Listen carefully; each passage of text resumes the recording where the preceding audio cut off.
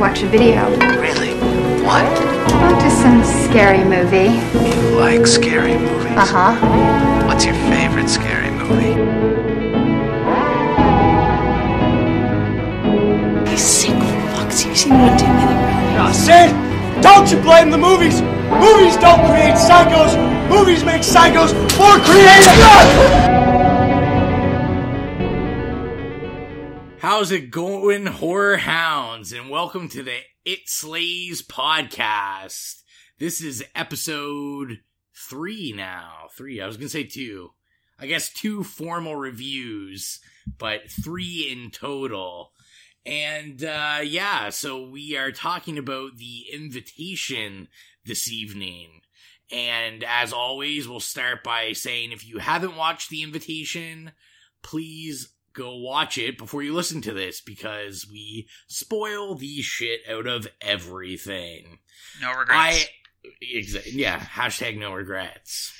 I am Rowan. Hey, it's Exilia. This is Mike. And we are your co-hosts for this evening. Exilia likes that because I don't remember why, but we had a conversation that I always say I'm the host. Yeah, and I said, and what about me and Mike? we're all co-hosts. Yeah. That's how I mean it. So yeah, anybody thinks I'm not, I'm not a Stalin. I'm not running this ship. We all know who's in the driver's seat. It's Exilia. Yeah, I pull the strings. So yeah, I figure we'll get right into it. Anything else we'll talk about at the end. General housekeeping. So let's talk about some quick facts. Exilia, why don't you tell us who directed this lovely movie? Karen Kurosama? Why are you asking me? I just thought maybe you would want to... Mike has more good information about her. Mike, why don't you talk about what would we be familiar with? Okay, first of all, Girl Fight, starring Queen Michelle Rodriguez, although she's problematic queen now, so let's just maybe gloss over that. That's a whole other podcast. But also, 2 of my, one of which is sort of like a hidden gem fave, and it's also like a guilty pleasure. Aeon Flux, the adaptation of the brilliant MTV, like, visionary cartoon from the 90s, starring Queen Charlize, who is not problematic that I know of.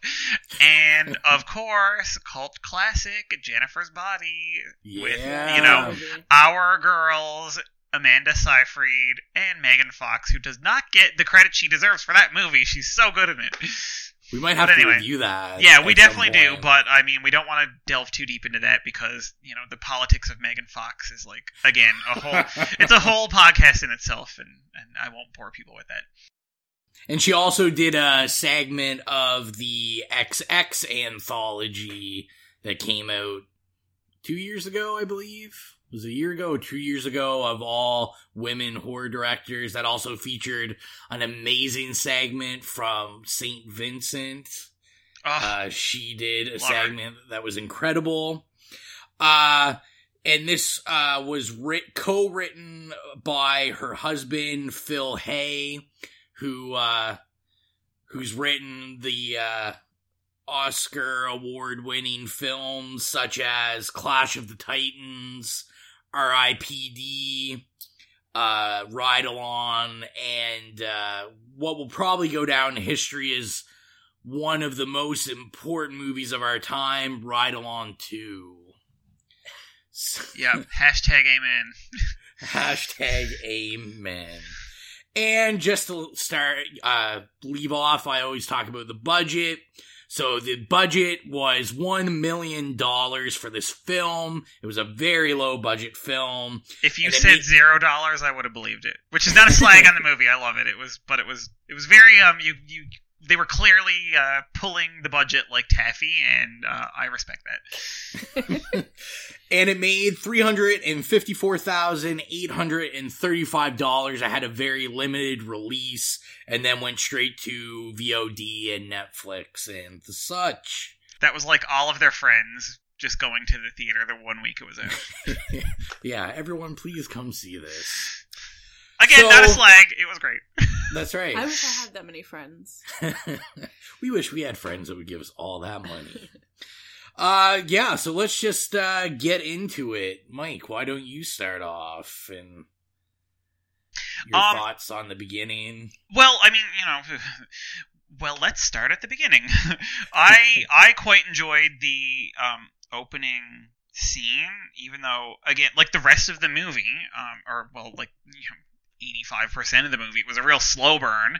But I loved the like cold open of it. I loved that it sort of, of course, played with like that trope of like a car with a couple driving down this like lonely road, and I had never seen it before when we watched this for the first time for the podcast, so I didn't know if it was like something that was going to take place like out in the woods somewhere. So when they were driving down this road, and it's just like you get like this empty road and trees and stuff like that, I just assumed that it was going to be like a wrong turn, Texas Chainsaw Massacre, that sort of thing.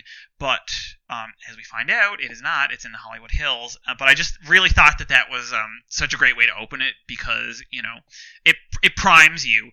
Like if you're a horror fan and you see this, like your neurons are firing. You're already going like, okay, is this going to be cannibals? Like, what is it? Is they're going to be glass on the road or nails or something? Like, what's going to happen? So I just thought that was great.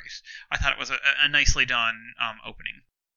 Yeah, and they and like I guess we can get right into it. The fact that so pretty much right in the open, they hit a coyote, and I know as an intro, when I first saw it, not really knowing what it was, to me that was like, it was cool that they started off like right away with like something happening, like, because they're kind of having this, like, they're looking at each other. I think they're having a conversation, aren't they? I can't remember if they're just looking at each other, but they're just kind of driving, and then all of a sudden, like, something happens, and boom, they hit something. And I like that we start kind of playing with the themes of the movie almost immediately, so we can kind of see what this movie's gonna be like, kind of the tone. I think it just sets the tone. Yeah, the whole coyote thing, that's kind of my worst nightmare, is to like hit an animal while I'm driving, and then I don't have a license, but for Rowan to hit an animal while he's driving and me be in the car, and then it not die, and then you have to like, someone has to go kill it, because this was my whole thing. What do you do in that situation? In between the time we lived from Newfoundland to Toronto, we stayed with Rowan's parents in like a very, very, very rural place. And there was this road that was about a half-hour stretch from like the closest town to their house, and any night we would go down it. There's like pheasants, porcupines, there was a dog one time, raccoons, everything. And we almost hit a porcupine, and I like freaked and made Rowan drive about 30 down this road forever. And I'm like so tense and like anxiety ridden about not hitting anything. And so we lived there for 2 months and got away with not hitting anything. And then the night that his dad drove us to the airport to move to Toronto, literally 20 seconds before we get off this highway, we fucking hit a porcupine and kill it. And it was just like traumatic. I can't. And his whole family all summer made fun of me about like roadkill and stuff. So like the beginning of it just is traumatic for me. Yeah, and I like we said, I really like the intro. The only real qualms I had with it was kind of after that, when we're doing the credits. I didn't like the shot of the trees that was like real kind of staticky, blurry. I also felt the title card when that comes on, like, so they had the invitation. I felt you could kind of see the budget there, because it just didn't look properly blended. Yeah, I agree with the blurriness, and I just think that's such a random, like, it's in the daytime, the sky is blue, and the whole movie's set at night, so I just think that's random. But the title card, I was actually reading, like, that is an imitation of a movie from the 70s. I can't, something men, I can't remember. So maybe that's why it looks a bit more low budget. Yeah, perhaps. So, we get up to, they drive up to this house. My first thought was immediately, what the hell are these guys doing for work? And where do I get friends like this that have beautiful houses like this? Oh, but it's true LA fashion in that, like, you have this fucking gorgeous, beautifully architectured house and have no discerning day job. It's true. Yeah, not even like an actor or something. Like, it's just, where the fuck is your money coming from? What are you doing for work? Yeah, tell me, please. It was absolutely gorgeous. Kind of fun fact about that I was reading was when you pull up and you see the house number, when we actually are confronted with the house number again, it's actually a different house number because they used 2 different locations. Because I believe if I read right, they had a house, and then I think some of it was shot on a Universal set or something. So they didn't. It was kind of an oversight, which Universal I personally love. Set? Are you sure you don't mean the back parking lot of an Arby's? I mean, it could be that as well. Okay, fair enough, fair. And I like, me personally, like, little things like that, I love that in movies. Like, I'm all about, when I watch a movie, I like to see, like, all the kind of things that, because whenever I think about film, like, you think about, like, this perfection of a movie being made, and I like to know that people are normal and oversee things just like everyone else. So those kind of little things make me smile. So we get into the party. We get into the house. They're kind of like the we should what's the girl's name? I never remember the girlfriend's name. Kira And Trey. Will.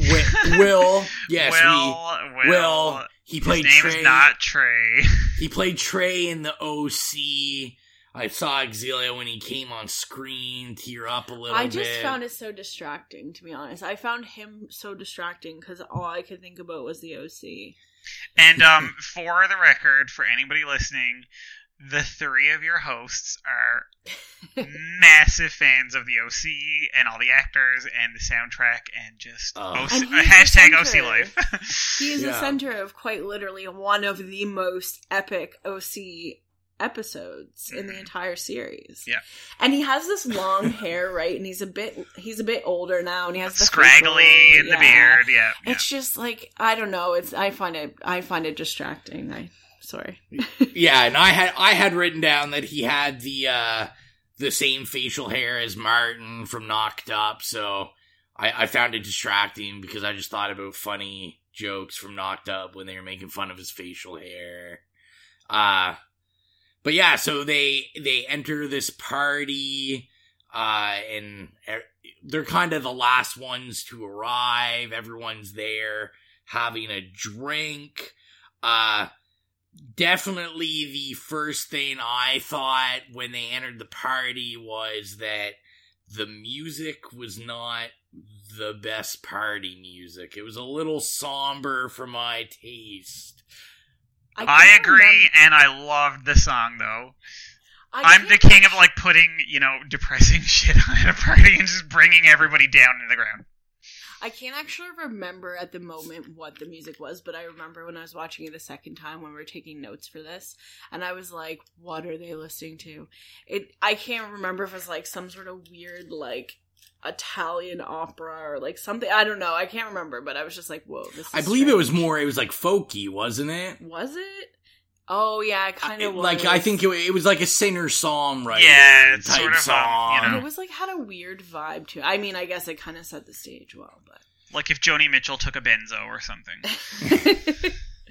So yeah, we get in this party, and this is where we're kind of introduced to our motley crew of characters.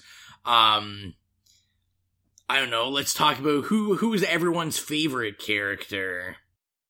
Okay, I'm not going to talk about my favorite character first. I want to say that I pooped my pants a little bit because the hostess's, I don't know if it's her boyfriend or her husband.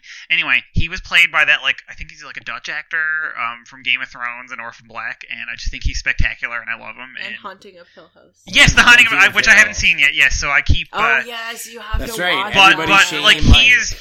is great. He's a really like charismatic, Fantastic. like great actor. Yeah. Just I think my favorite actor is not necessarily someone I like the most, but I thought was the most interesting character, and it was Pruitt for sure. He was by far the most interesting. AKA Drew Carey's brother from the Drew Carey Show. That's right. AKA what's his name? Twisty the Clown from American Horror Story. Yeah, American Horror Let's not Story. forget, like that was almost like a deep cut. That was a like fucking Easter egg that I loved. Yeah, when you were saying that, yeah, like now that I know that that's him, I can totally see it through the makeup and everything. Yeah. He just I looks didn't- like a fucking creeper. Yeah, until you said that, I did not know that he played Twisty the Clown. No. Yeah. But I also, I had a kind of a tie. I loved Pruitt. And like we said, if you're listening to this, you've watched the movie, so you'll know we're kind of jumping ahead with Pruitt. But Pruitt, to me, kind of just, he stole the show. The acting was great. He's such a great character actor. Yeah. And to me, it was kind of a tie between him and I really enjoyed, is it Sadie? Mhm. I really enjoyed Sadie, Sadie. yes. I love that actress. If you haven't seen it, she's from a very, very independent horror movie called Lace Crater. Really good movie. Really good movie that has like another one of my favorite soundtracks in a movie. If I was gonna haven't say, you wa- guys have been trying to get me to watch that for like 3 years, I want to say, at least. It's really Let me good. lay out a quick premise. A girl goes to a cabin to drink with friends and has sex with a ghost who is like an emo frontman of... Spoiler alert. Well, yeah, what... Spoil... Just in case if you Well, ever this wanna is see this is on the movie. write-up. Yeah. She basically gets an STD from a ghost. But then, like, the ghost is like... The ghost should be the front man of an emo band because he's so emo and like... The ghost is like a person, essentially, but it's like a ghost in a burlap sack kind of thing. Like, it's... You just gotta see You have it. to watch it to see. It's great. The soundtrack is like almost entirely done. Is it Neon Baby? No. Neon Indian. I Neon think it's called. Indian. Oh, That's I what love they're Neon called. Indian. Yeah, Yeah, it's like Neon nice, Indian does lush a lot. synth pop. Yeah, they exactly. do a lot. They do the main theme, and they do have a couple songs on the soundtrack. It's amazing. Anyway, I really enjoyed her character. I can't stand her because she reminds me of someone I know that is like that, and I just like, as I get older and like more no nonsense, I actually cannot stand people like that. It's somebody that you want to just shake by the shoulders. Yeah. She's the loose cannon of the group. She's the wild. She's kind of like She's you a know, hippie. flower- She's a hippie, but a like flower child. She's Yeah. so flighty, like, come back down to earth. I get with the don't know. program, bitch. Yeah. But yeah, so we're introduced to kind of the cast, which we'll kind of all touch on. So there's Will, there's his girlfriend. I can never remember her name. Kira. We have Sadie. We have Pruitt. We have the boyfriend we talked about. There's Eden, who is like essentially the co-star of this movie, and that is his ex-wife. And yeah, I feel like we didn't really set the premise up that they are going to a dinner party At his at the ex-wife's ex-wife's house with friends. / his old house. His old house, yes. / also the guy who plays, what's his name? David? Lives there now. Yeah. So, yeah, I quickly thought to myself, as I'm sure everyone does when they watch this, I'm like, would I be going to this dinner party? And I know my answer is probably not. I'm just thinking, like, wow, this is gonna be fucking awkward. Like, Yeah, I mean, it's just right from the get-go. It's sort of one of even in those, the best like... of times. Yeah, in the best possible outcome of that is that it's awkward and nothing happens. Like, that's the absolute best outcome of this dinner party. Yeah. And I'm trying to, like I said, I'm terrible with names. So we have Miguel. Miguel is a doctor. Or something like that. Yeah. He knows something. He knows about medical things. He's a clinician of some sort. Yeah. And he's there with his boyfriend, who I can't remember his name. I don't remember his name. Me either. And then there's Ben. There's Ben, who is like the best friend. Claire. She's like, what, the professor? She is a professor, yeah. She's a professor. Level-headed. Mike's best friend / favorite character, Gina. I love Gina. And Gina's kind of... I think right away you can kind of tell Gina is like the ex-party kid. Oh yeah, I was going to say, she's low-key, like, party girl, like, you know.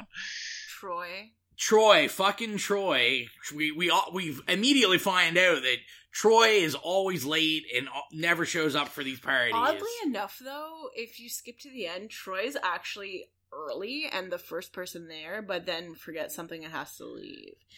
So, but that's a large plot point, is, you know, his absence. So clearly he had to forget something, you know, in order for the rest of the movie, for the red herring to be set up, because he is the red herring for like 2/3 of the movie.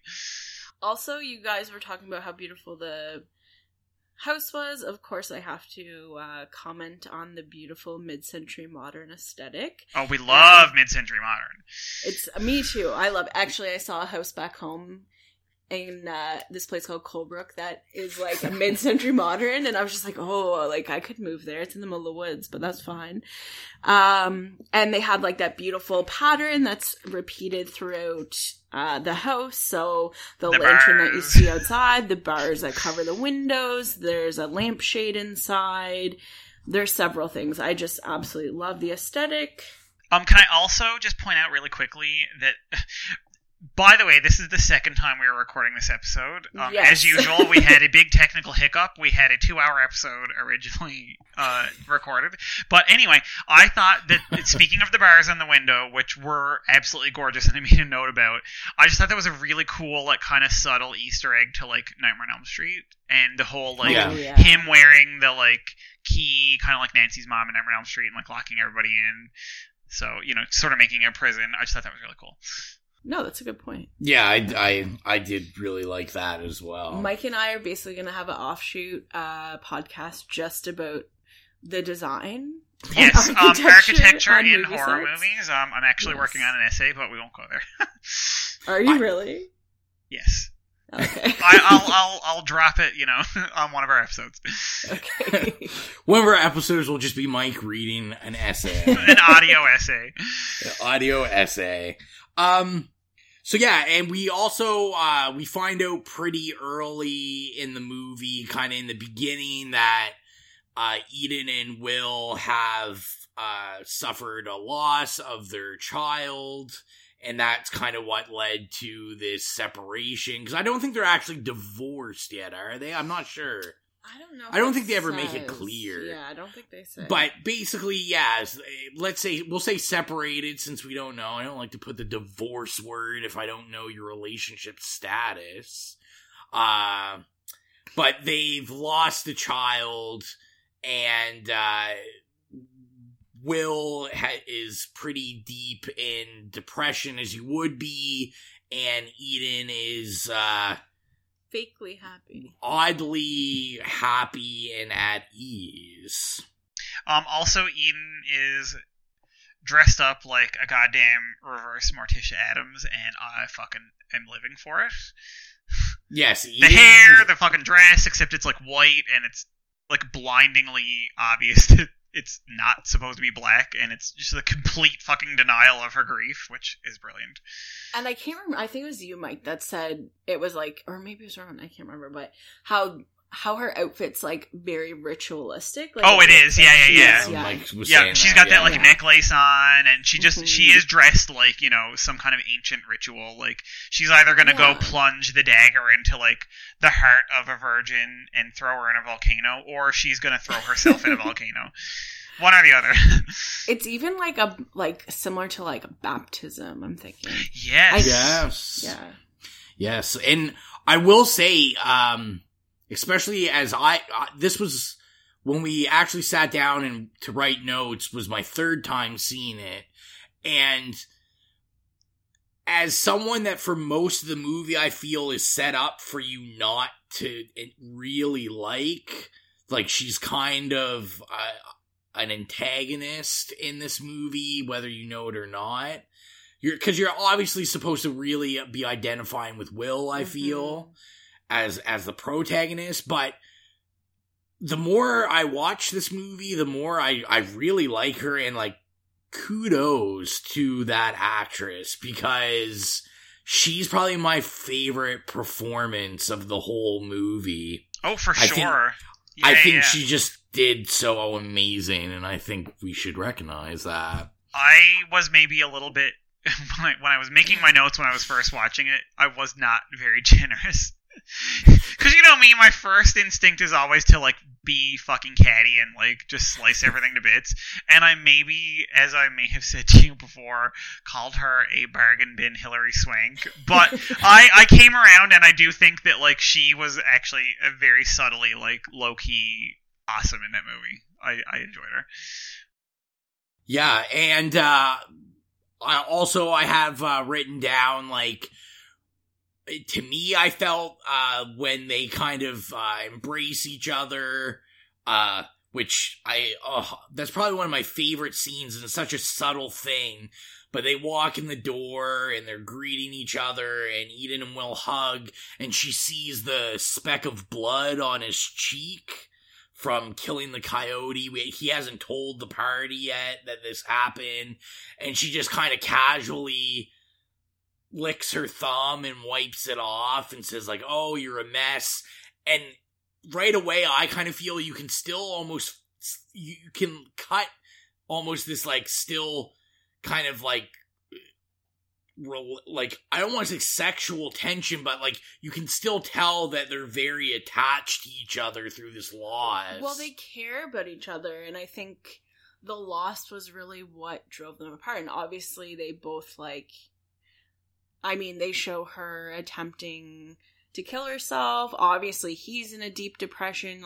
So obviously this loss is, what drove them apart, and maybe without that loss, they'd still be together. Yeah, and there was clearly not much in the way of closure. Yeah. No, exactly. There's lots of fucking lingering issues there.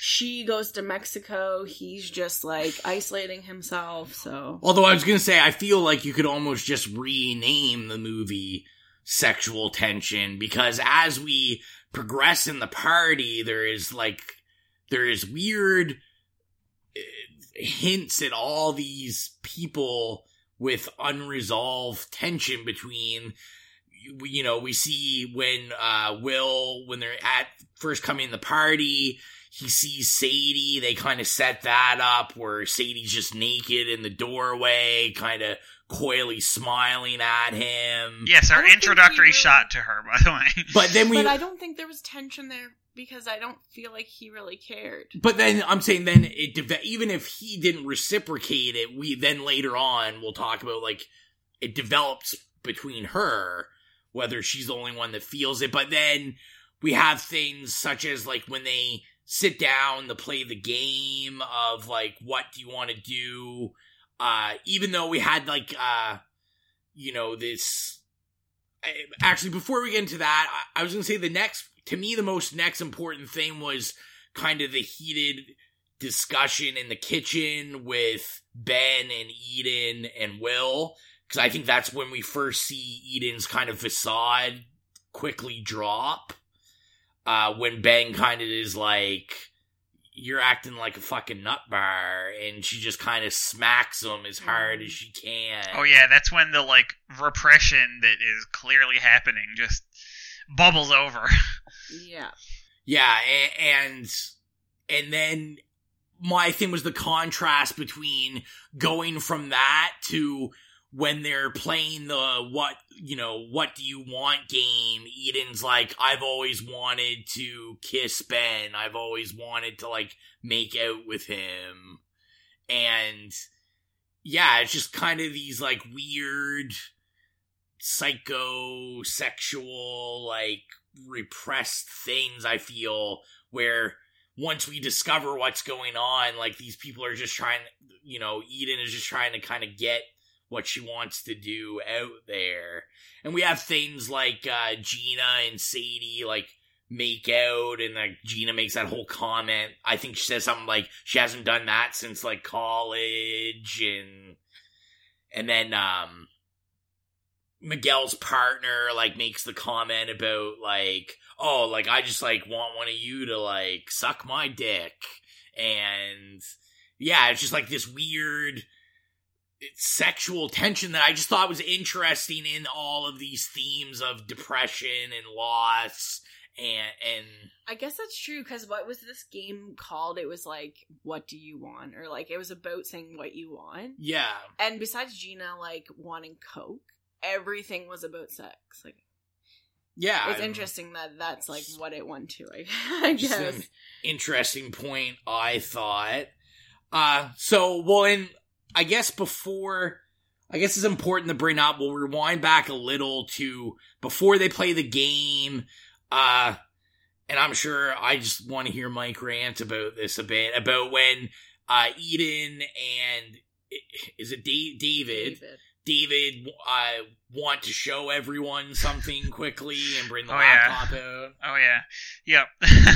I mean, you don't even have to know anything about the plot of the movie to know sort of where this is going. Obviously, you know, it's not like some kind of fucking whodunit. But I could not help but, you know, like, I just thought this is, and like you said, there's this weird tension as well. Like, it's not just about, like, grief and death, but it's like a weird sexual thing, and there's all sorts of unresolved issues.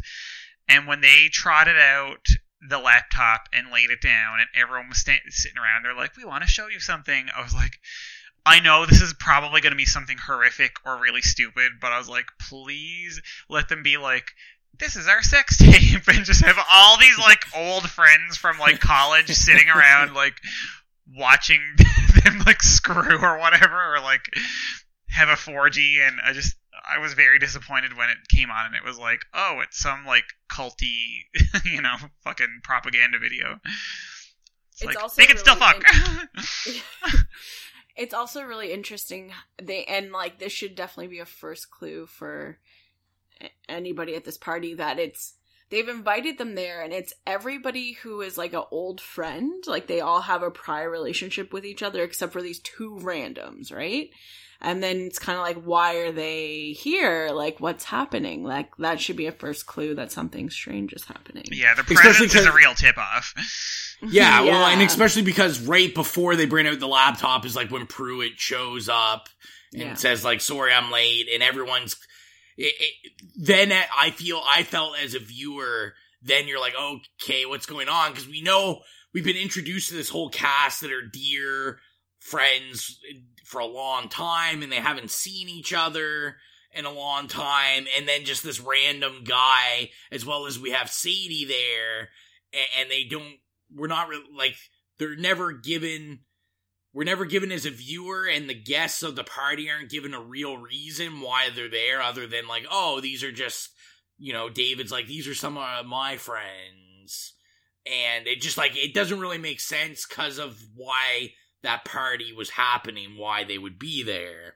Yeah, and that really contributed to the, like, slow burn of that first, like, I'm like 3/4 of the movie, you know, where it's just, like, nothing happening as such, but it's just them sort of, like, being natural, and it's, like, not performative, really, because they're all just, it's sort of like a regular small get-together of friends where they're, like, chatting and breaking off, and, you know, just sort of, like, hanging around, and it's not like, we're gonna, like, have this expository conversation. Now, obviously, there is a little bit of that, because they haven't seen each other in a long time, but, I just found that, like him showing up and, like, kind of walking from off screen, you know, that sort of, like, it's like, you get that more, the dread builds up, because it's been slowly creeping, I think, the whole time, because you're like, okay, so what's the issue here? Something is going to happen. Like, when is that axe going to drop, so to speak? I think the fact that there's no action in most of the movie, I don't know, it contributes to that, like, tension. Like, Yeah. so much tension builds.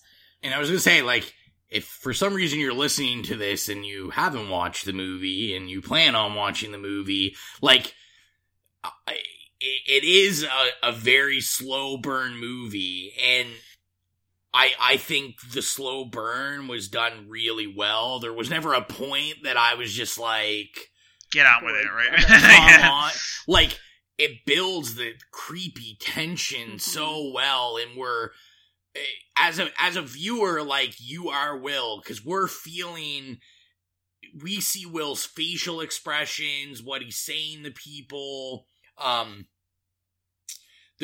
Another important scene is Will getting firewood outside, and he sees Eden, like, taking a pill out of a drawer through the window, and yeah, it's just like him noticing little odd things, and us as viewers are, like, brought into this paranoia with him of, like, something just seems really off. I was gonna say, like, probably the biggest off thing was, like, David locking the door with a key, and I was like, WTF, because I'm like, who has a lock for a key on the inside, eh? Yeah, just That throw the was deadbolt, weird. dude. Like, Yeah.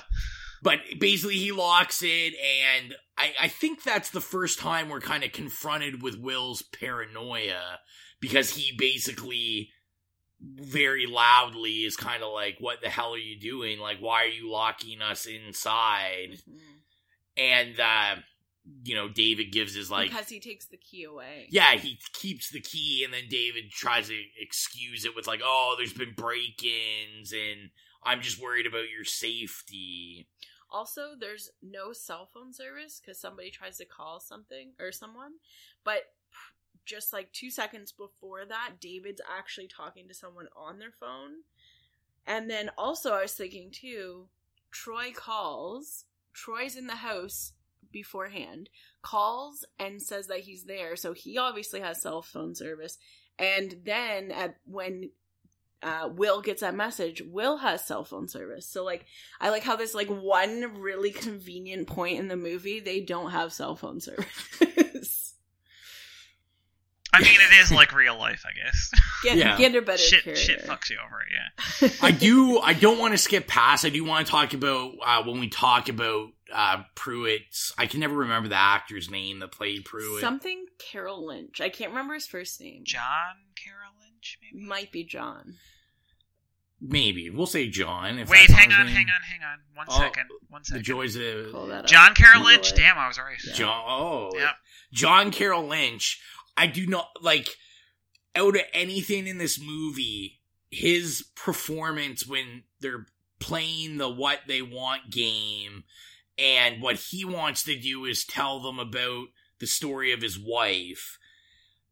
That was, like, so crazy powerful, like, of a performance. And, him explaining that how much he loves his wife, and his wife, like, gave his life meaning, and then he murdered his wife by accident, and By accident, in quotations. in a drunken stupor. And then, I don't know if we're ready for that argument in the second recording of it. I said in the first recording, and I still agree, that I felt sympathy for him as he told that story, because he's trying to tell this story of, like, redemption, and how he was drunk and it affected his life, and he went to prison, and it was like, I would have never hurt her. But we'll talk about it very soon here, where that's not necessarily the case. I'm trying to remember if he tells a story after they show the video. Yes, it's And after I the think video. they do. Yeah. And, like, if you're not gone after they show the video, and you're The fucking crazy and you're snuff still film. there, It And was then essentially he- like a, low-key snuff Yeah. film. and then he tells this story directly after, I was not feeling sympathy. I was like, you guys are fucking dead. Like, this guy is crazy. There's bars on the fucking windows. The deadbolt is key only. Like, you're fucked. Exactly. Like, I know Rowan was like, you know, all about redemption and blah, blah, blah, blah. And I was just like, no. Like, this guy is randomly here. There's all these other signs. Like, this is not somebody I'm feeling bad for. This is literally someone who's gonna murder me. Alarm bells. Alarm bells, yes.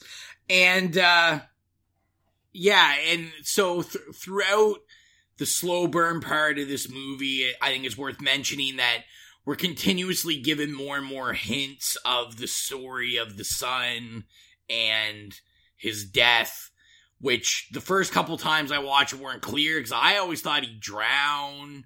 I don't know why I thought that, but they keep, well, it's very, like, by a pool. The flashbacks, yes, are very brief and I don't know, like dreamlike, obviously, and they cut back and forth, and you don't really get any sense of like context. So it does sort of like show water a lot, and like the pool in the backyard. So I thought the same thing when I was watching it. I was like, I mean, this is a drowning. You know, it's like Don't Look Now Redux, and yeah, and it was like one of those things, like, I didn't know, like, I still don't know how I feel about it. If I thought maybe it should have, like, I get the idea that you kind of, like, have to watch the movie to get more and more context, but I also kind of felt like, would it really hurt the movie if they just kind of came out and said what happened to the son? Like, I felt it wasn't a big enough plot point. I was gonna say, the reveal of, you know, how he died doesn't really affect anything one way or the other, so the act of sort of being vague about it just seems like it's obscuring it for no good reason. Yeah, I kind of disagree, because I kind of like how they drew it out, because that was just like another side piece of the plot that, I don't know, I just thought the timing was fine. Like, they talked about it in different, like... Yeah, in, like, different scenes and stuff. Another thing I was kind of confused about, because we discover that the son, they were doing something with a bat, and, like, the son got... Pinatas, I say. We're thinking pinatas. Why you'd be using, like, a wooden baseball bat with young kids? But, basically, by the looks of it, I assumed that another kid hit him in the head with a bat and he died. I'm just saying, like, how hard do you have to hit a kid? How hard does one kid have to hit another kid for that kid to die? Yeah. Mike, you said that somebody hit you in the head with a bat and you're alive. It was like my brother and his friend when I was like, I don't know, 7 or something. Like, we're just, you know, like throwing a ball around out in the street, and like I just like took a friggin' aluminum baseball bat in the side of the head, and I was fine. I mean, well, yeah. It was not. It was, you know. I mean, I'm sure some people would argue that I've not been fine since then, but I mean, I didn't die, so I guess that sort of, you know, underlines the point. That's always good. That sort of indicates there was like malicious intent. Like, I'm just gonna, you know, behead you with. What I was kind of curious about too was, I mean, because we don't ever find out, but I wondered if, because we're not really told, I think, other than once with Ben, like, if any of these other people have kids. So I wondered, like... Does Ben have kids? Oh, yeah, because his wife is at home. Yeah, yes, I wondered, like, was the kid that killed their kid, like, any of these people's kids? I would feel no, because I think that would definitely be brought up. But yeah, I was just curious. Yeah, that would contribute to that, like, tension and, you know, like, lack of closure and stuff. So, I guess, because we did bring her up, Claire decides to leave after the video. After the showing some woman die. I.e. the only sensible person in that whole fucking house. She's like, this is weird. She gets... I was like, girl, take me with you. Like, she got more weirded out with the game because she was just like...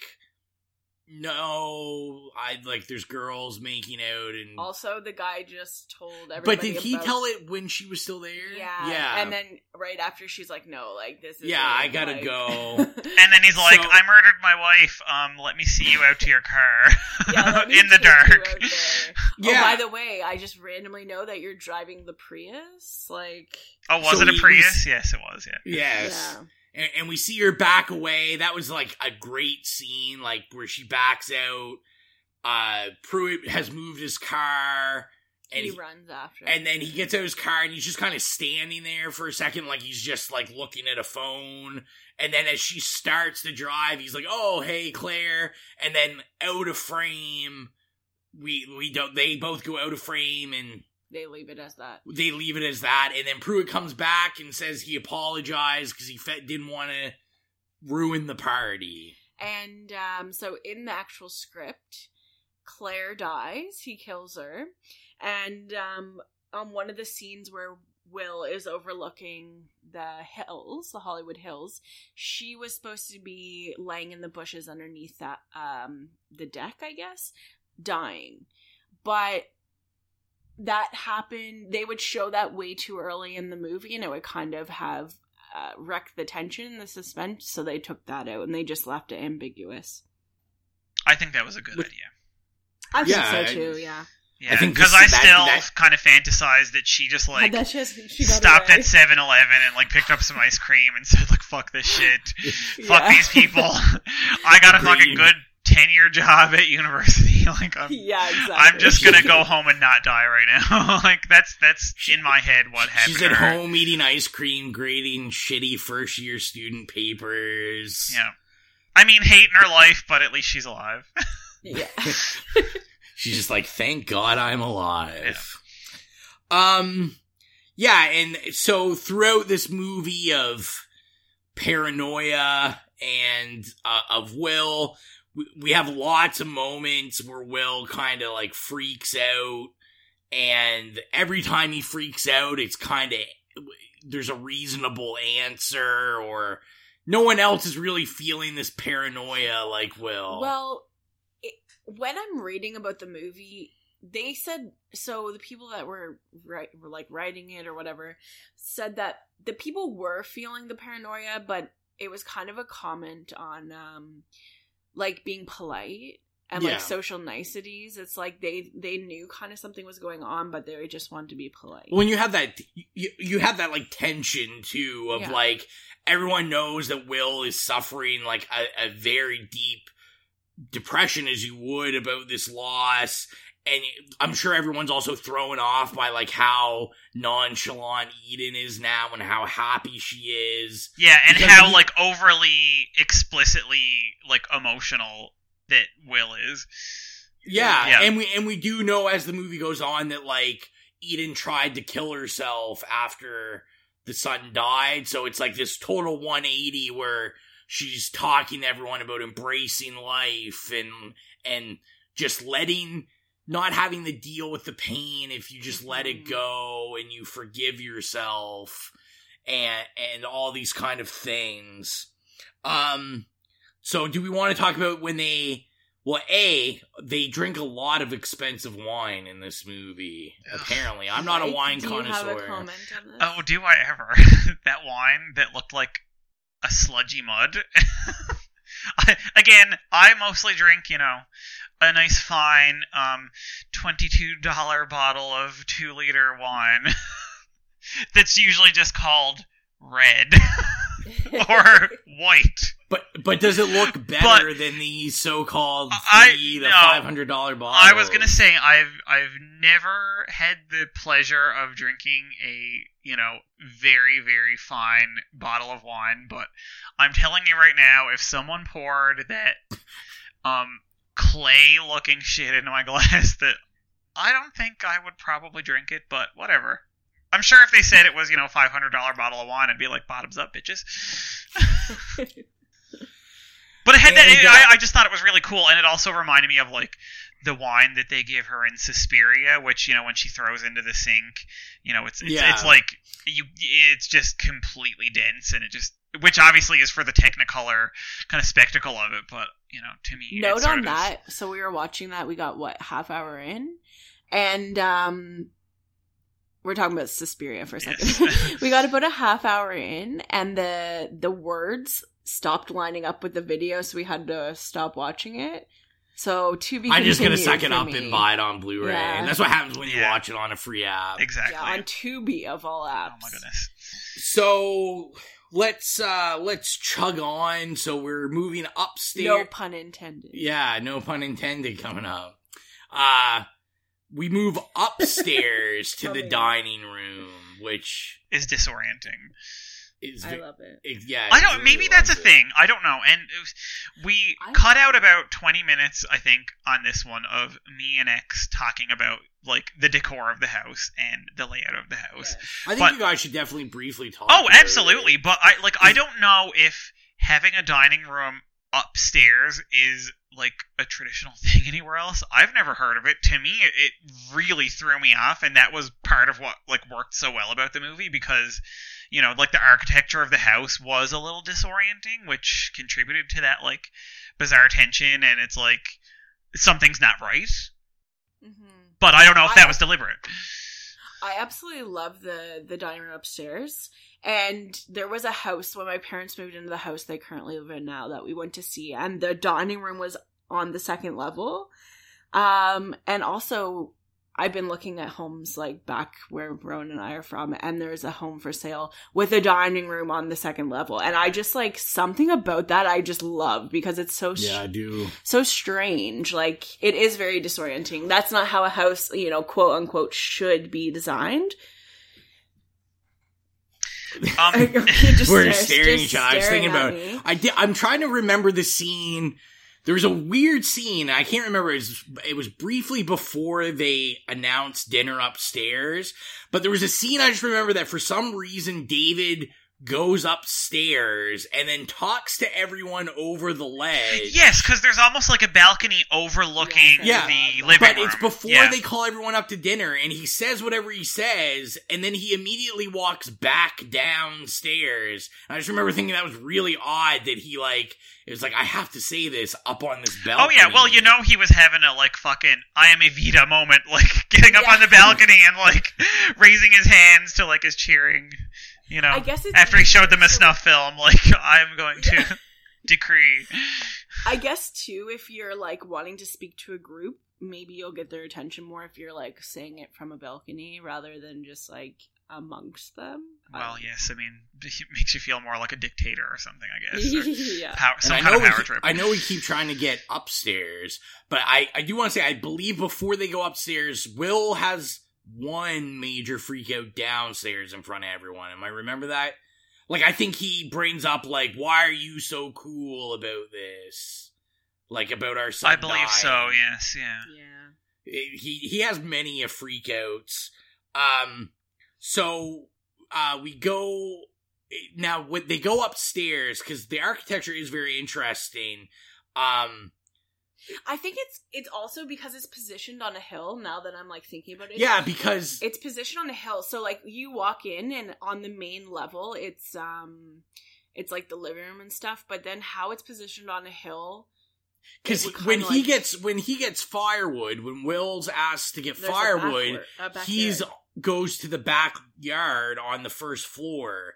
Now, the scene I wanted to bring up next, where Will is watching David light a red lantern in the yard, that's upstairs. So they have like another lawn, they have like a lawn on the hill upstairs. So both levels kind of look like main floors. Yeah, it is. That sort of contributes to that, like, vaguely off, disorienting. Yeah, like, yeah. You can't quite put your finger on it, but it just doesn't feel like, you know, it's like kind of like that, you know, Haunting of Hill House, like, quote, where it's like, the angles don't add up and it's just one big distortion, right? And it's sort of like just a bunch of, like, slightly off angles that just, you know, it's like, it gets under your skin, it makes it feel prickly, and you don't really know why. Yes. And as viewers, like, we don't know, like, we see Will watching David light this lantern, this red, very red lantern. We don't know why. He's just kind of like slips out, lights it, hangs it up, comes back, and we'll kind of find out more about that towards the ending. My only qualms with kind of all of this stuff is I kept saying that I thought it was weird that people were very visible in windows throughout the movie due to lighting, and no one acknowledges each other. Like, if it's dark outside and you're in a all glass window and I'm only a couple feet away from you, like, I could see you looking at me, but no one looks at each other. No one acknowledges. So I was thinking more about this, and you can't when you're inside. You can't see out when it's dark. See, because you're seeing your own. You're seeing the reflection, yeah. Light. Okay, and true. you also, like I said before, people can see us in here. Our windows are floor to ceiling, but I never think about that. I don't think about how people are probably watching me from the street right now. It's just like I go about and living my life, and especially if you live in that house, which like Eden and David do, like they're probably not thinking about it.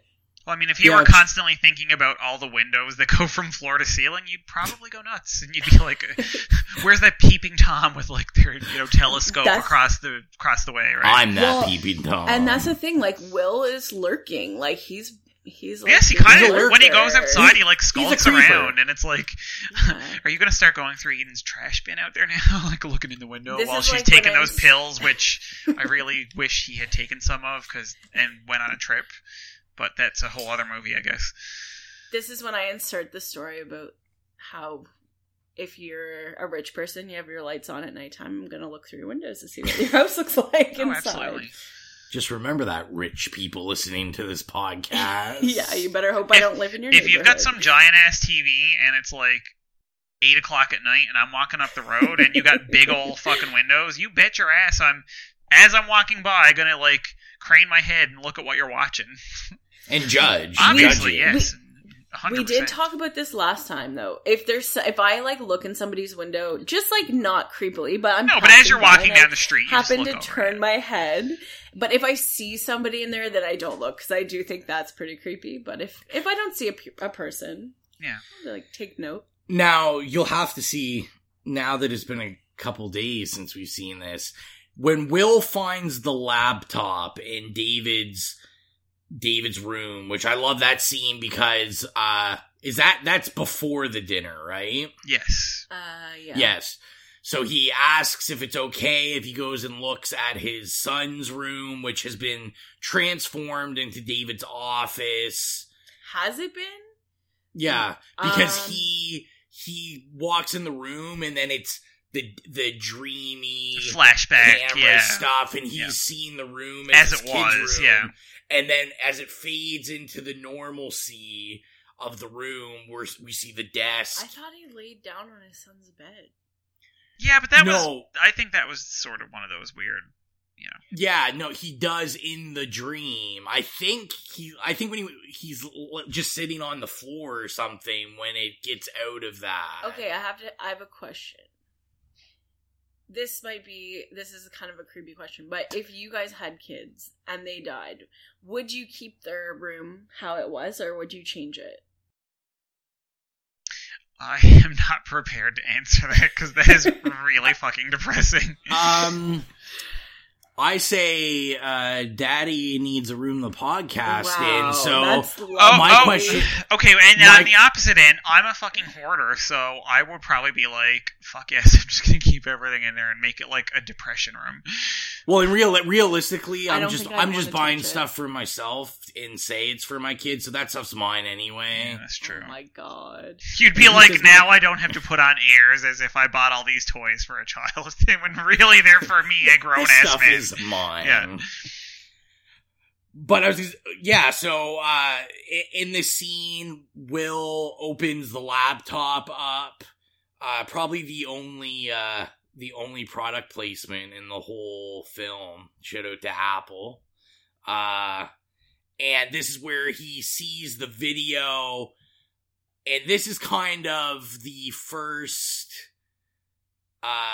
this is kind of our first nod that we really see something going on, because it's a video of the cult leader, or the, Eden claims is not a cult, but we all know it is. And the leader saying, like, I can't wait to be with you all, like, tonight's the night, I've been given the message. So we kind of get that feeling, and then he's interrupted. Pruitt says, it's time for dinner, which is kind of, I don't know what you guys thought, but I thought it was really fucking rude, because, like, this used to be Will's place. And they all knew, because he asked in front of everyone, like, can I go look at my dead son's room and try to grieve? Yeah. And then Pruitt essentially just, like, grabs him by the shoulder and is like, okay, that's enough. Like, come on now. Fuck your grief. Yeah, and, like, doesn't walk in front of him when Will's like, okay. He walks behind Will, so Will has to go. Well, I mean, it's like, a warden walking behind the prisoner. Yeah. Right? Like, well, obviously David had, like, probably told him to get him out of the Yeah, room. exactly. Which was also weird, because, like, he was also watching the video after Pruitt knocked, and I'm thinking, like, you have to hear him playing the sound on this video. But I guess whatever. So yeah, we go upstairs. Before dinner, we have what I at first, like, I thought Will was on something, or had been giving something, because Will is, like, hallucinating conversations, or you don't know if he is. He's like, Miguel's partner comes out and talks. Tommy was his name. Tommy, yes. There we go. We can stop saying Miguel's partner. Yes. He has a name, Tommy. Like, Tommy talks to him, and it's like, oh, like, are you okay? Like, we're here for you. He, the real sexual tension of him and Sadie at the pool, where we get Sadie's getting a little freaky, and, she's like, you can do what, you can fuck me right now and do whatever you want, and, like, you can beat me, and whatever she says. I don't know if she says. I don't remember. She says something. She says. all. She says something about, like, choking her. Like, She says this to Will? yeah. But you don't know if it's real, because that's why. Because then it goes to him and he's drinking and he's looking off to the thing. Do you remember that? I'm wondering if Ro was having a hallucinatory moment, because I don't remember that either. But that's fine. That's fine. Trust me. That.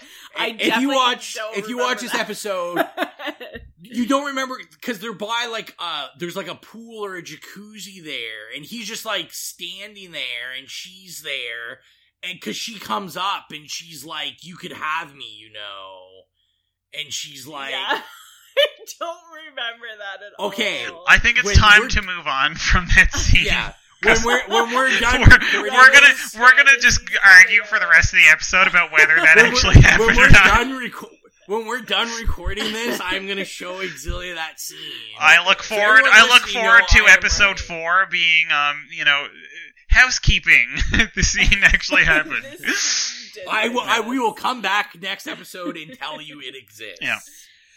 So anyway, what I'm saying is he has all these interactions with different people, but then it kind of flashes back to him drinking and just standing there, and those people aren't there. So I didn't know if that was real or not, or if it was just a technique to fit these conversations. I also in. don't have any notes about that in my thing.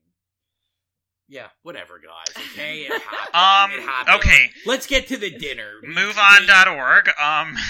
They sit. That was like the most 90s thing. I'm feeling very 90s today.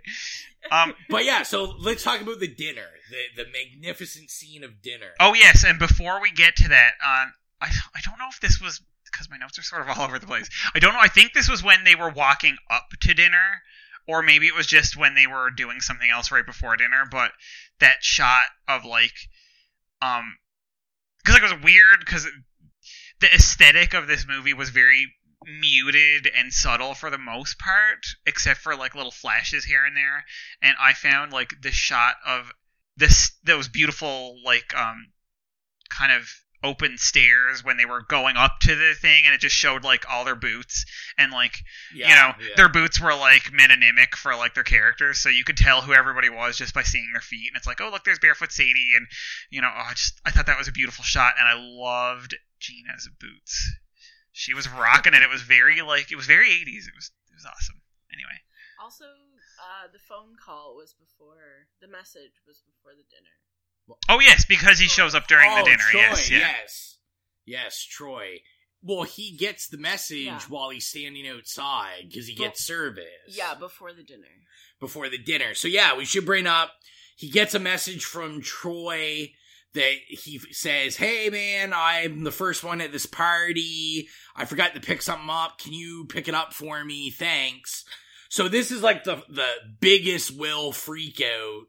Because as Will is sitting at dinner, before he freaks out, I know Mike agrees with me, the amazing scene that I think he's processing everything, and the phone call, the message he just got, and he's watching everyone drink and eat. Oh, God, yes. That was so well done. I think that was a masterful scene, yeah. Yeah. And, like, do you want to talk about it a little, Mike? Like, I feel like we'll just gush about it. We will gush. But again, and that's, there was all that, like, wine and stuff, but it was, like, at this point, I mean, nothing happened, as we said. Like, it was just, like, tension, and it's like, is this actually a horror movie, or is this kind of like a fucking Bergman, like, chamber drama, just dealing with grief? And, but that was the first, actually, like, my note was just, like, caps, like, this is the goriest scene in the whole movie, because they're just all like so drink, and then it's like you look at the wine, and the reason why it was like so fucking thick and like viscous is because it's bloody. It's like a bloody goddamn wine in their goblets, and it's just sloshing everywhere. And it's like something out of like very primal. Oh yeah. It's like they just all came back from war, and like there's shots of them like tearing everything apart, and like it's like food hanging out of their mouths, and it's like we just got back from like Beowulf, and we're in like a banquet hall in the side of a mountain, and it was just so primal and like fucking, like I said, bloody and gory without actually any blood or gore. It was beautiful.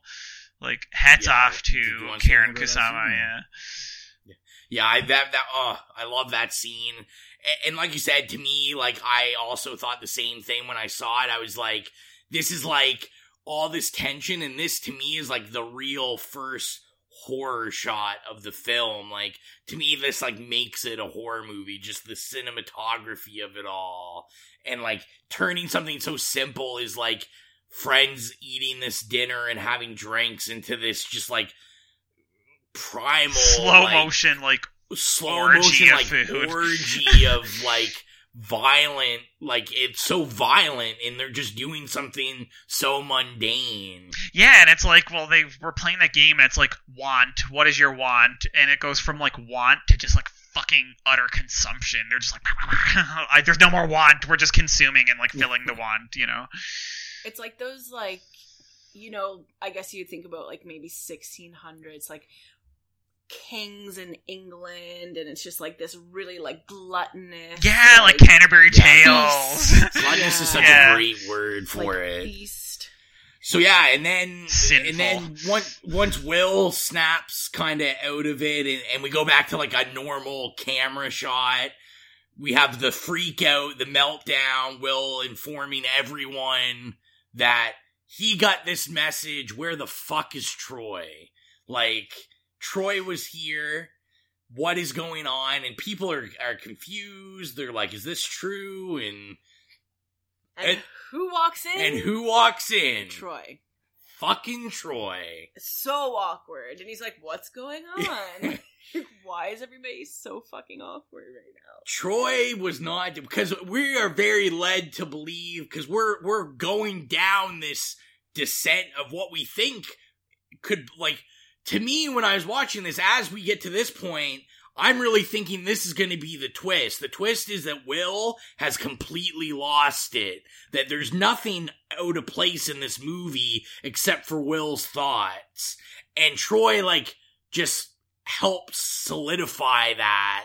Because we're like, okay, Will just had the biggest blowout, and here's Troy. Because we're thinking maybe they murdered Troy. And no, Troy's right there. Troy said, you know what? I just went and picked the stuff up. I got here. What did he say? I got called into work. Something about work. Or he had to go back to He had to work go or back to something. work. And everyone's like, that's fucking Troy. Oh, Troy, oh, Troy. And then, yeah, so I'm trying to think, like, they offer, they're pretty much done food, so they say, Troy, we're gonna get you a plate of food. And I think the food's a very important part as we get to this climax, because they bring up the fact that they cooked everyone's favorite foods. And they slyly mention, like, we wanted to make sure, like, this meal we have together is, like, something everyone wants and enjoys, how great it is for this meal. And it's like we were talking about, you know, like, how Eden seemed, like, dressed like a ritual, and it's, the food is, like, ritualistic. It's, like, this ritual consumption. I just thought that was interesting. And then we bring out another bottle of wine. Viscous, thick, syrupy wine. And the glasses they put this wine in. Oh my god, I just can't with those glasses. Like, even before I knew that it was, like, fucking poison, which, you know, I knew it wasn't anyway. I was looking at these little tiny fucking glasses, and I'm like, what the fuck is wrong with you people? You are supposed to be at a party. You can't take a tiny ass glass that, like, you can fit one mouthful of wine in. Like, what the fuck is this shit? Yeah, well, in like, I don't know how you felt, Exilia, but I felt like when I saw those, like, when you see those glasses, like, you're like, these are the most cult-looking glasses. Oh yeah, like little goblets. I'm feeling really confused right now because I remember Troy freaking out and like bashing the glasses at everybody's hands. He's like, don't drink that. Will Don't did that. Or sorry, Will bashing the glass of out of everybody's hands and be like, don't drink that. Don't drink that. But I guess that was after. Yeah, no, well, they pour it up and, you know, kind of cheers or whatever, and then only Gina starts drinking it, and then he freaks out and slaps. Because what happens is Will freaked out about Troy not being there. Yeah, but then, like, once Troy shows up, Will kind of, like, questions himself. Yeah, well, yes, he goes into the bathroom and splashes some water on his face from that beautiful faucet, and the, like, mirrors everywhere that, like, does the infinite regression, which also makes you feel like, is he, like, splintered? And then he comes out and he apologizes. Yeah, but what, like, cues him into the fact that, or clues him into the fact that he needs to smash his glasses? I think he just, like, no, he's like angry and he literally bashes them out of their hands. Because he settles down, and then I think they pour the wine, they give it to everyone. I think it's just, I mean, it's ritualistic. We know as they're giving their speech to the glass. I mean, it's a cult speech, like, you know, I forget what they say, but it's a very, like, you're about to drink some shit speech. I don't know. For some reason I'm drawing blank, but yes, sorry, continue. Well, we're saying what happens. That's what happens. He apologizes, because I think even though he apologizes, he's still thinking something's off. How do you go from apology to then, like, bashing cups out of people's hands? Well, because you also have to remember that the wine, David got the wine elsewhere. David went downstairs to get a special bottle. Also, I feel like we should not fault the movie for us having shitty memories, which is what's happening right now. I don't know. I don't remember what happened in that, like, 30 seconds of the movie, so let's... I have a good memory, Yeah. I'm just telling you what happened. I mean, I haven't seen this for about a week now. Okay, Yeah. It's only been like 4 days. Carnage ensues. So people get shot. People so Will get stabbed. freaks out, smashes the glasses, says, "Don't drink this." And then Sadie attacks him. And Sadie attacks him and says, "You fucked everything up." And then he smashes her head. Well, by accident. He pushes her and smashes her head, and as an audience, we're kind of like, yeah, Will is gone, because we're like, he literally he pruited Sadie. Yeah, we think she's pretty much dead, and we're like, you know, like, what is wrong with this guy? she is still alive. She's still breathing. But someone's like, she's not breathing. And then you think that we're talking about Sadie, but really they're talking about Gina. Oh, my girl. Gina, the party girl, had the drink before the toast. I'm just going to say, in that party, I would have been the one dead first, because that whole glass would have just been like, bottoms up, bitches. Mike was voted in his yearbook first one to die at a call. First one to die from drinking poison wine. Yep. So Gina is frothing at the mouth. I have written in my notes, when shit hits the fan, it hits the fan in this movie, and I love every second of it. Oh yeah, it goes to hell literally in 60 seconds, and then it's like, what is even happening? Miguel runs to help Gina. People are confused because obviously, like, none of these guests think that Eden is trying to kill them yet. And they're like, what's wrong with her? Blah, blah, blah. They're dumb. And then we hear the pop, and David has shot Miguel. And, wow. And David freaks out. He was not made to shoot people. And this is where I want to bring this up, because this is where I learned that sympathy I had for Pruitt was not called for, because Pruitt then, there's that, I love this scene where Pruitt slowly goes to David, like, give me the gun, and you almost at first have a feeling like, it's like, you know, like you're trying to disarm this guy and calm the situation, and he's like, give me the gun, and then I believe he just automatically takes the gun and shoots Troy. Oh yeah, and then it's just 5 minutes of people dead everywhere, and it's like, I don't know who's alive and who's Pruitt dead. Is a psychopath. Pruitt is a psychopath. Okay, so for normal people, we learned that at the beginning of the movie. Yes. For Rowan, he's just cluing in 5 minutes before the end. Well, there's more than 5 minutes. But yeah, then this movie ramps it up, and then we really get into this, like, you know, 10 minutes of carnage and hide and seek. 10 minutes of carnage, home invasion feeling. Everybody is, I like, you know, if you have it, I don't think we really need to go into like every death. No, it's just, it all happens so fast. Die. And yeah, everyone's dying. Many people die. I think the most emotional one is, you know, Eden. I forget who it is, but Eden does shoot someone. Oh, Eden shoots Will in the arm. And then Eden kind of, like, has that meltdown where she realizes, like, this isn't what she wants. Like, she isn't... This isn't going to solve my problems. I'm going to shoot myself in the stomach. And she can't believe what she's done, and she shoots herself in the stomach. I think because she doesn't see a way out of it anymore. And Mike had a good comment about that, about how she, like, shoots herself in the womb. Yes, yeah. Well, it's like people are getting, like, stabbed in the heart and shot in the womb, and it's just like, and her name is Eden, and everything is so, like, on the nose, but it's not irritatingly so. It's kind of like, I appreciated it. I appreciated her, like, you know, the fucking, like, unresolved grief of her, like, dead child, and it's like, I'm gonna shoot myself in the stomach. In this, like, beautiful white dress.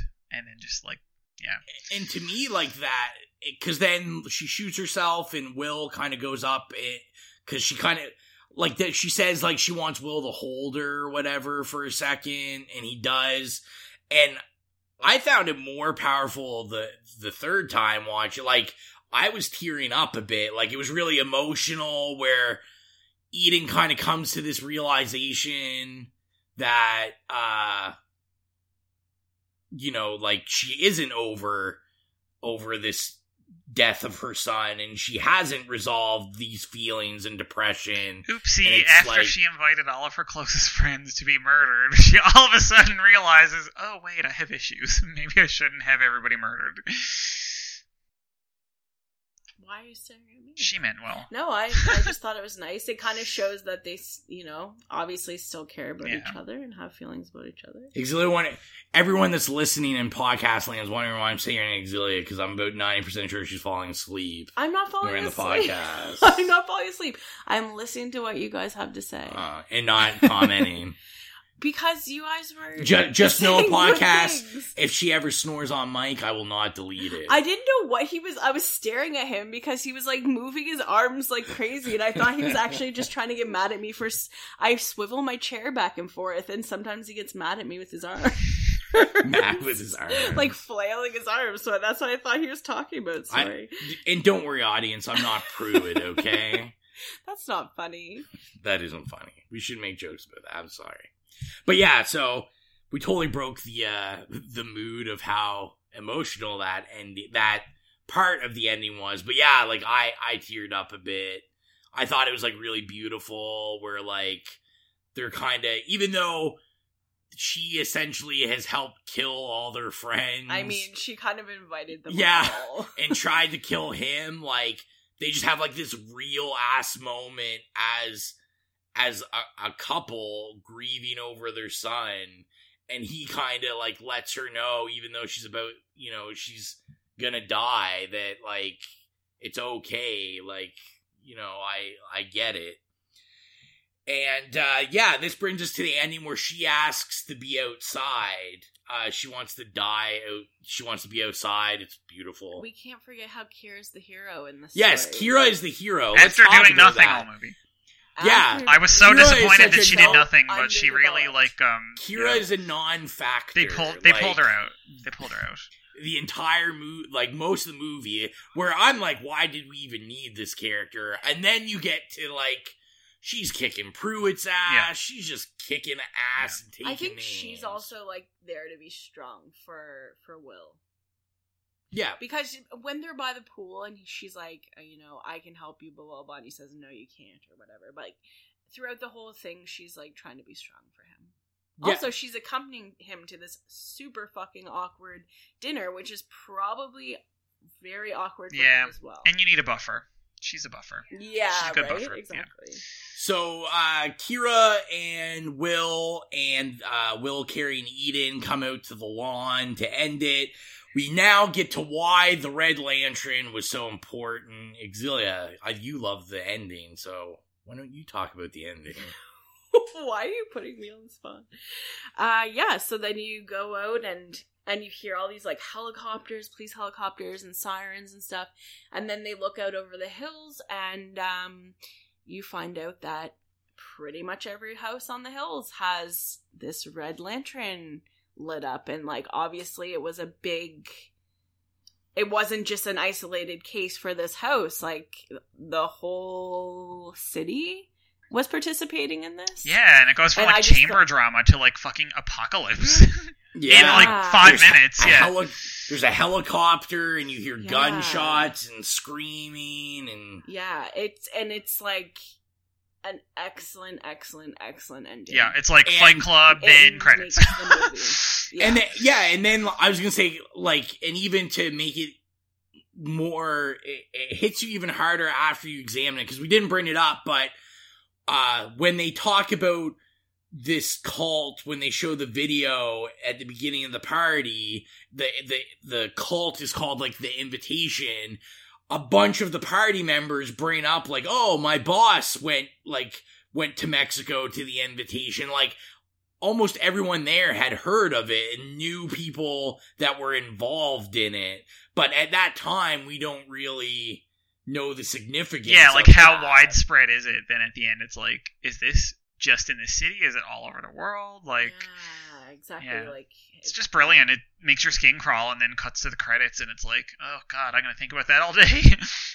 It's kind of smart to put it in LA because, like, I don't know, I've only like been in the airport there, but I feel like the Hollywood Hills and like people that have money and whatever, there might be susceptible to cults. Like that's just my well, it's trends and Yeah. stuff. Yeah, exactly. like Tom weird, Cruise fitting in. Yeah, exactly. Weird ass trends. Yeah, more money than brains. Don't try to belittle my character or whatever. What is it they say? Scientology. Yeah, Scientology. I don't know. It's all about definition don't shut our podcast down because we talked about Scientology. Oh no, they're gonna come after us. Here we go. But yeah, so let's get. We talked about it. I think it's definitely time to get to the ratings. Let's start with Mike. A yay Or a nay, a yay, or a slay? I really, really enjoyed it. It's not quite a slay for me. Slay is reserved for, something that sort of, for whatever reason, hits me at a different level. And I loved it, so I'm definitely giving it a yay, because it was definitely not an A. It was very well done, even though it was, low budget, and, it was just, everything about it really, stuck with me, too. But, it was definitely a yay. I really enjoyed it. Like I said, it's, she's a very artful director, and, I can't wait to see her new movie with Nicole Kidman. X? Yep, I'm the same. I say yay as well. This was my second time seeing it, and it was it's a really well done movie. I love the aesthetic. It's awesome. I think everybody should see it. And the ending was just wow. It really, really wowed you. And the tension, it was really, good attention building, but it's not something that was, well replicated after the first viewing. Yeah, it does not, hold up to multiple viewings in terms of gripping you, I guess. Because it's not really good at building tension after the first time, because you know what's gonna happen. This really crazy twist ending. But in saying that, it was a really, really good movie. And same with Mike. Slay is reserved for you can't give every movie a slay, because then it means nothing. Slay is reserved for the best. Garbage Pail Kids. The Garbage Pail. So yeah, it was a yay for me. Yeah, so I really tormented over this, because I do really love this movie. Like I said, this was my third time watching it, and I was still pulling stuff from it that I didn't get on the first or second view, but I will give it a yay. The big factor, like everyone has said, is that once you've seen it once, the twist ending, so it doesn't have that same, holy crap impact. But I still did enjoy it on the other views, because I since I knew the twist plot, I was looking at other things that I could pull, and that's where, like I said, the third time watching it, the interactions between Will and Eden, really kind of teared me up at the end that it didn't the first time, because I was in shock of the twist ending going on. But yeah, I think a yay. I think it's definitely something everyone should check out at least once. I would always tell people to watch it, and it's a great movie, even if you're not a big horror person. It's more psychological. It's a psychological horror. Yeah. Yeah, I think there's something for everyone. And then the only fact I had written down that I said I'd wait till the ending was just kind of a fun fact that the original cast of it was supposed to be Luke Wilson and Zachary Quinto, Topher Grace, and Johnny Galecki. So I think that would have been interesting. And I think Exilia had I forgot to write down why they weren't. So I believe I had read that it was something about how all these people were supposed to be in it together, and how that would kind of take away from the story, because there'd be so much focus on who the actors. Yeah, they're so recognizable. You already have preconceived notions of who they are. I mean, not that they really, I've seen the OC, so that still happened to me. But that just proves the point, right? You come in kind of loaded with expectations, and it's kind of a chamber drama style movie like that doesn't really work. And I think Buddy, outside of people that have seen the OC, nobody probably knows who that guy is. No offense to that guy, but and everyone they casted did amazing. Yeah. So I would have liked to seen Topher Grace. Any horror I've seen recently because Topher Grace has been kind of dipping his toe in that pool. Topher Grace, I could see him playing David very well. He I think can be creepy. He's kind of could have this creepy preppy vibe too, I feel. Yeah. Also, this is a good segue into the fact that we have this bonus episode pull up, because Luke Wilson is in my pick. Yes. Okay, so now that we've wrapped up Sorry for that abrupt wrap-up. the invitation, we'll do the housekeeping to end everything off. So before we do that, let's get into the March poll winner. It was a heated battle, our first fan poll pick. It was a battle. It was intense. It kept me on edge. Between Mike and Exilia, and the winner, the gracious winner, Oh, so gracious. was Mike. And do you want to announce what movie it was? Oh, yes, do I ever. Now, I am sad that at this point in time, we are not doing Mandy, but we reserve the right to several episodes down the road talk about that one, so never fear. But for now, it will be the original version of My Bloody Valentine, because it was a March. Movies beginning with M, so there we go.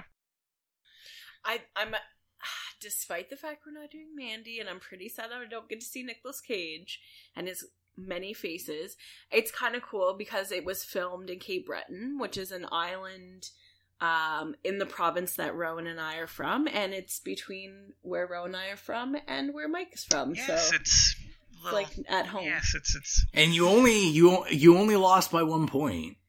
So. There were a lot of votes. There really, really were. And I mean, I kind of cheated a little bit because I voted for myself. I didn't vote at all, you cheater. I kind of lost it I kind of lost by 2, But yeah, thanks to everyone that voted for that. You'll be listening to this episode this Sunday, the 17th, I believe. Oh my gosh, of March. Yeah. Assuming so that we didn't fuck it up that again. episode will be out the next week. So you're actually getting 3 weeks straight of us. So hopefully you don't get sick of us.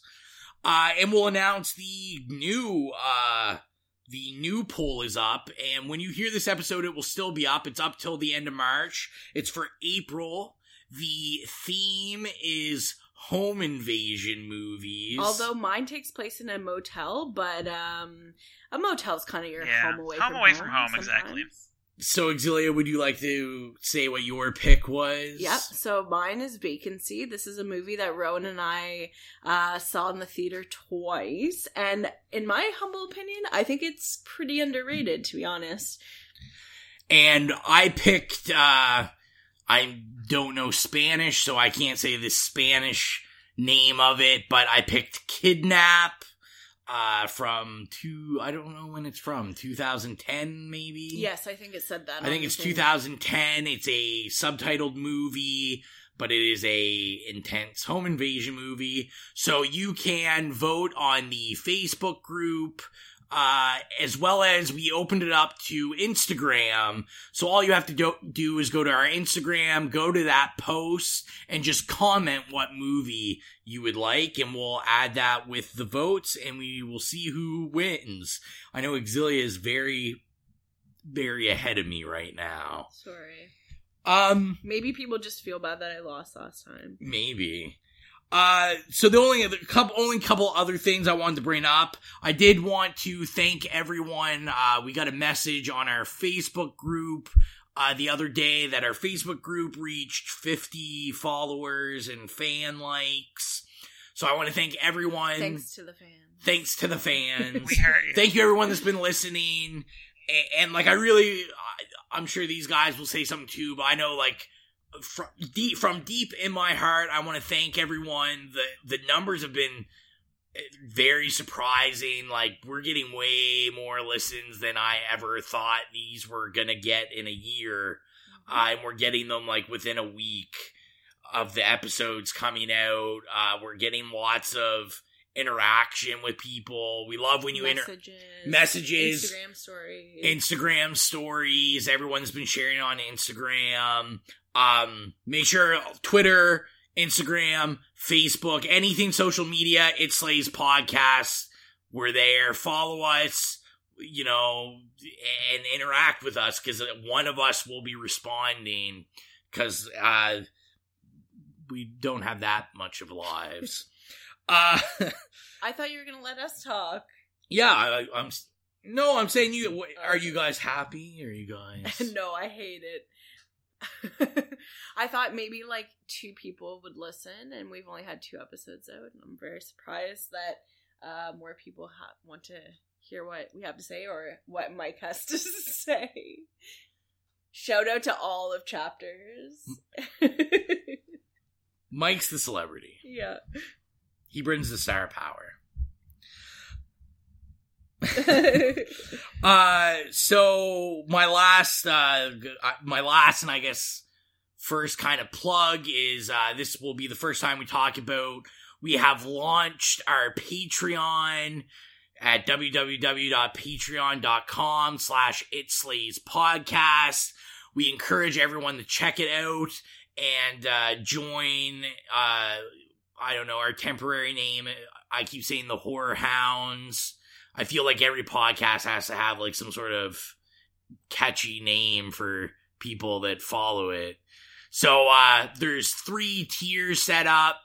There's lots of great things there, from demanding we watch a movie and we have to do it, to getting a shout out, to possibly getting like funny exclusive video content from us, and even shirts, t-shirts. So that's exciting. I don't even own a t-shirt. Well, I own a t-shirt, just not a It Slays Podcast t-shirt. So yeah, check that out if you'd like to join us on Patreon. And last but not least, I say we end it and let everyone know what the next review will be. Why don't we let Mike do it, because he hasn't done it yet. Mike say no, because I know he does not remember. Just kidding. It's okay, Mike. This is a casual conversation. Yeah, not academic, not structured. You go ahead. I always say it. Okay, I'll say it. So we are going to be reviewing the lots of love for the man, and oddly, I keep saying a lot of horror podcasts revere him. Rob Zombie's House of a Thousand Corpses. Number 2 from my top 5 list. Yeah, number 2 from Exilia's top 5 list. Very interested to get into that and, see what he's gonna rate on the nay, yay, or slay scale. But I feel like we don't want to take up too much of your time, so we will end it there for now. We can't wait to get back to you the week after this with our bonus review, and just keep interacting with you. So as always, thank you for listening. I am Rowan. This is Mike saying love you all. Thank you. Bye. And so long.